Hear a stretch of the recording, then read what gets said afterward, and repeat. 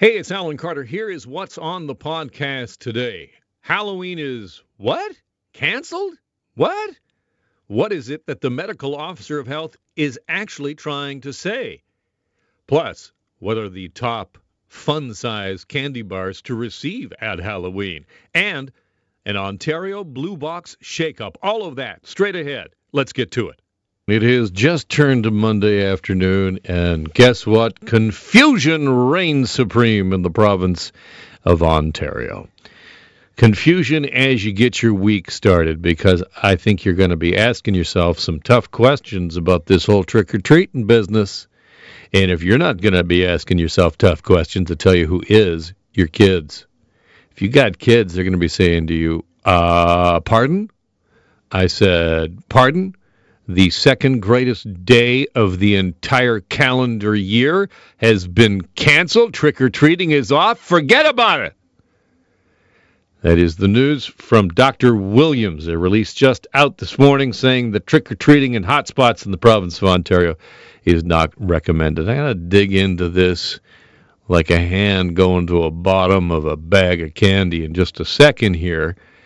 As we look at how does this make sense?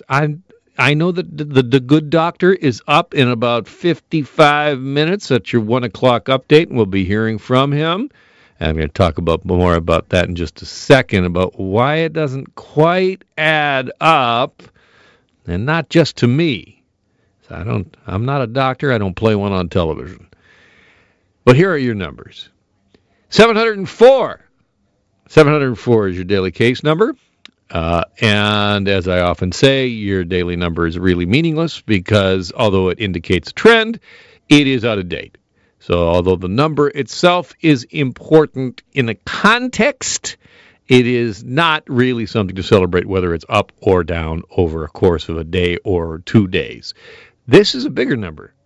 And it's big because it's not big enough, and that is 31,800 tests in the past 24 hours, still not at 50,000. In fact, we're coming down on the test number, and I think there should be some tough questions asked to the Minister of Health, and I hope somebody asks Christine Elliott about this. Why is that test number coming down? Is that coming down because of a lack of testing processing, like, we don't have enough techs, we don't have enough swabs, whatever, that sort of thing? Or is it actually coming down because of the change in the province testing regimen? Is it just that fewer people are getting tested because there's more confusion and fewer people are just saying, I'm going to go get tested because, we're having people over this weekend, so we're all going for tests? Because there was a lot of that happening in the summer, and I don't think it's happening nearly as much now. So is that got an impact on the testing number? That would be an interesting question to ask. Here's a pending question about a pending number.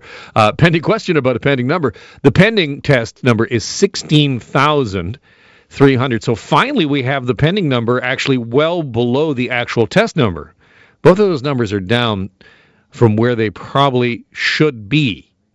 Hospitalizations are up 5, and ICUs are down 2. And the reason I tell you that is because I'd like to keep an eye on that ICU number. 69 is your ICU number, and for context, 150 is our ICU capacity. Anything over that, we start to get into trouble with scheduled surgeries. Anything under 150, we can still continue with scheduled surgeries. Hotspots, this is going to be a big deal over this week, I think. It is a developing story here. As you look at your hotspots, Toronto 244, Peel 168, York 103, and Ottawa 51. Of course, all of those areas I just mentioned are in a modified stage 2.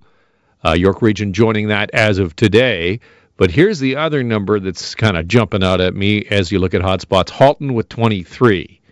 Now, I know that's not a huge number in terms of what Toronto is seeing, but that Halton number is ticking up steadily, and we have seen the willingness of the provincial government to expand that stage 2, and there has been some indication that they're keeping a close eye on Halton. So if you live in Halton, you may soon be under that modified stage 2 as well. Let's get to the big news of the day, which absolutely no questions asked, is all about Halloween. This is the quote from the release that came out this morning. This is from Dr. Williams, quoted in a Ontario news release.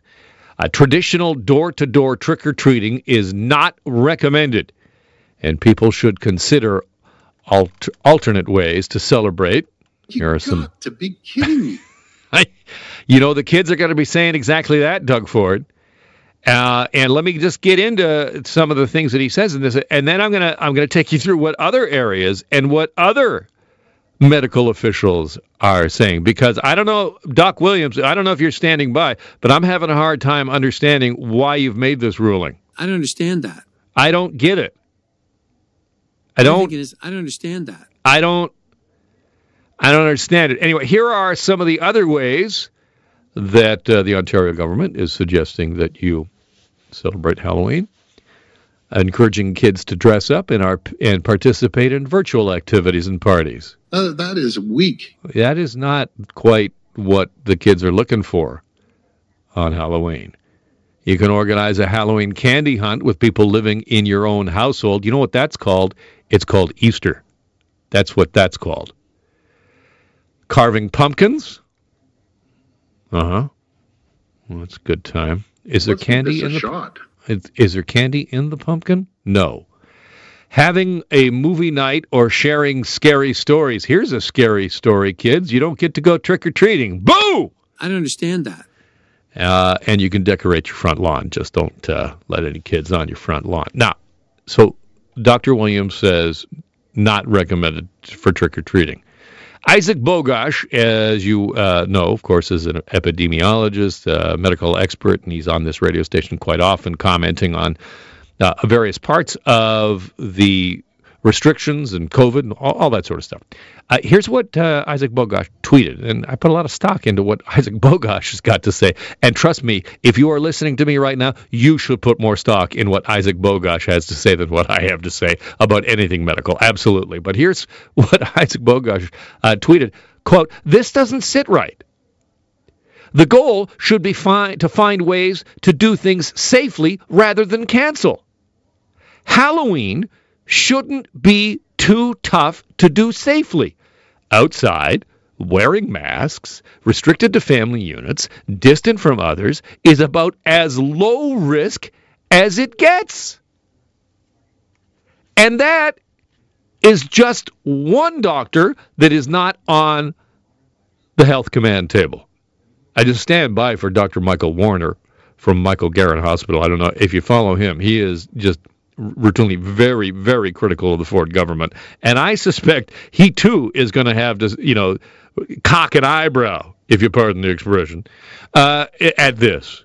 Why is it we're doing this? You know what British Columbia has said in BC? Go ahead, trick or treat. Knock yourself out. Just, be safe about it.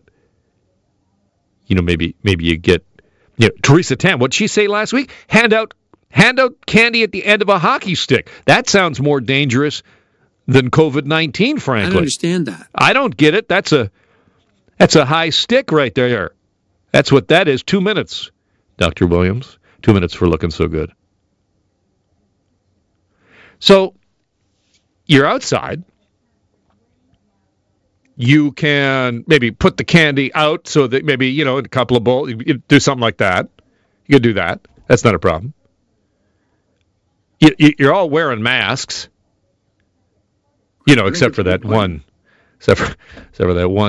weird parent that always decides to go as wear their sexy outfit out as they take their kids out. That's always awkward, isn't it? Oh, hey Meredith, sexy nurse. That seems to be, that's unusual.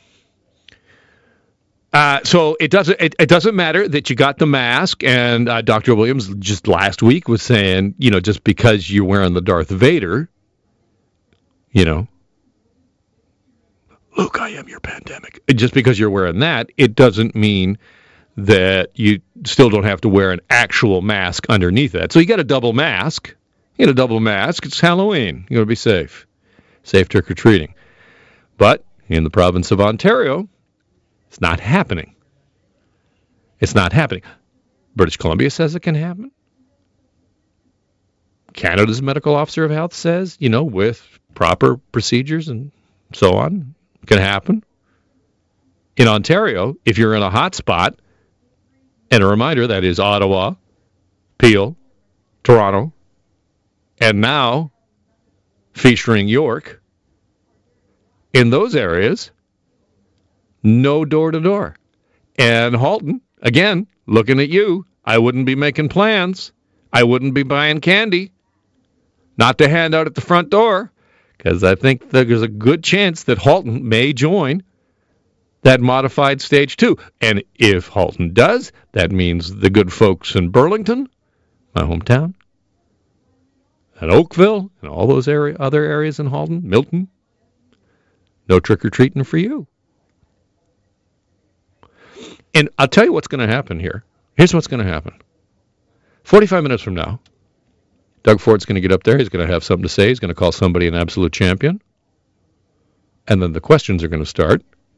And Doc Williams is going to come up there, and he's going to try and explain why it is that he has made this recommendation for these areas of the province when other doctors and when other jurisdictions and when the Canadian Medical Officer of Health has suggested it can go forward. Why is it that he has made this ruling for these areas? And the doctor will come up there. He will talk for 2.5 minutes. And Doc Williams, what will be the takeaway? I don't understand that. I don't get it. That's going to be the takeaway today. So, ladies and gentlemen, welcome to Monday. Confusion in Ontario reigns supreme. The big news today is the news from the Medical Officer of Health saying that door-to-door trick-or-treating, the traditional door-to-door trick-or-treating, should not happen in the hotspots in Ontario. That is Ottawa, Toronto, Peel, and York. And Dr. David Williams is coming up just shortly after 1 o'clock. He will be with the Premier. And if you were listening to our last segment, we were taking some calls and also trying to answer a skill testing question, which comes from 538, which is a polling company in the United States. Keep in mind, this is United States, U.S. data. But I asked the question, what are the top five fun-size candies to receive at Halloween? And we've only got number 4 so far, and that is the Kit Kat. The answers to those questions coming up. But first, it is Waste Reduction Week here in the province of Ontario, and the province's Minister of the Environment making an announcement about recycling today, and I'm pleased to welcome to the program Minister Jeff Yurek. Welcome, Minister. Good afternoon. Thanks for having me on today. Your announcement today about an expansion of Blue Bin for consumers and for people separating their trash out. I mean, in terms of immediate changes, is there anything in terms of what you can put in the blue box? There hasn't been a change as yet. That standardized list that we're putting together will come out over the next year or so and transition from municipalities running the blue box system to producers will start in 2023. You put in your announcement today that a number of things will be allowed in eventually. But what kind of timeline do you have on that in terms of other things being allowed to be put in the blue box? We'll finalize our consultation over as soon as the review of the regulations goes through the process by the end of the year, and then during the next year we'll finalize that list, and then we'll begin moving forward with the expansion of what can go into the blue box system. You mentioned that you're going to transition the cost of the program away from municipal taxpayers to the producers of the products. But at the end of the day, is it not the consumer still paying for that? There will be increased cost to the end consumer. Might not come from the tax base, but you're still paying for it. Well, it's going to save municipalities about $135 million, and then with the consolidation of the programs, there's currently 240 different Blue Box programs operating in Ontario. There'll be basically one Blue Box program operating, so we figure that savings for running the producer responsibility will be about 38%. And then going forward, if there are costs incurred as expansion of amount of products we are recycling and the diversity of the products available, we've calculated less than 1 cent per product increase in cost to cover the changes that will occur. What kind of uptake do we have on recycling in the province of Ontario from a consumer point of view? The Blue Box program generally can divert right now probably around 70% of the product from household waste, but only 30% of that Blue Box waste actually goes into recycling. It's contaminated or the wrong products from the Blue Box, and it all ends up going into the landfills. So we have a lot of work to do. We did pretty well, but we've been stagnant for 15 years, and that's why we're making the changes necessary to improve our targets and ensure the producers who are responsible for the waste are also responsible for the recycling program.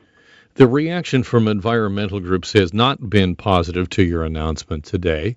While the Environmental Defense putting out a statement calling the announcement narrow in scope with low targets, a long transition period, and it's going to mean millions of more tons of single-use products and packaging ending up in Ontario parks, lakes, and landfills. Your reaction to that? Well, I mean, I'd have to question that comment by Environmental Defense. You know, the targets we are setting are going to be the highest in North America.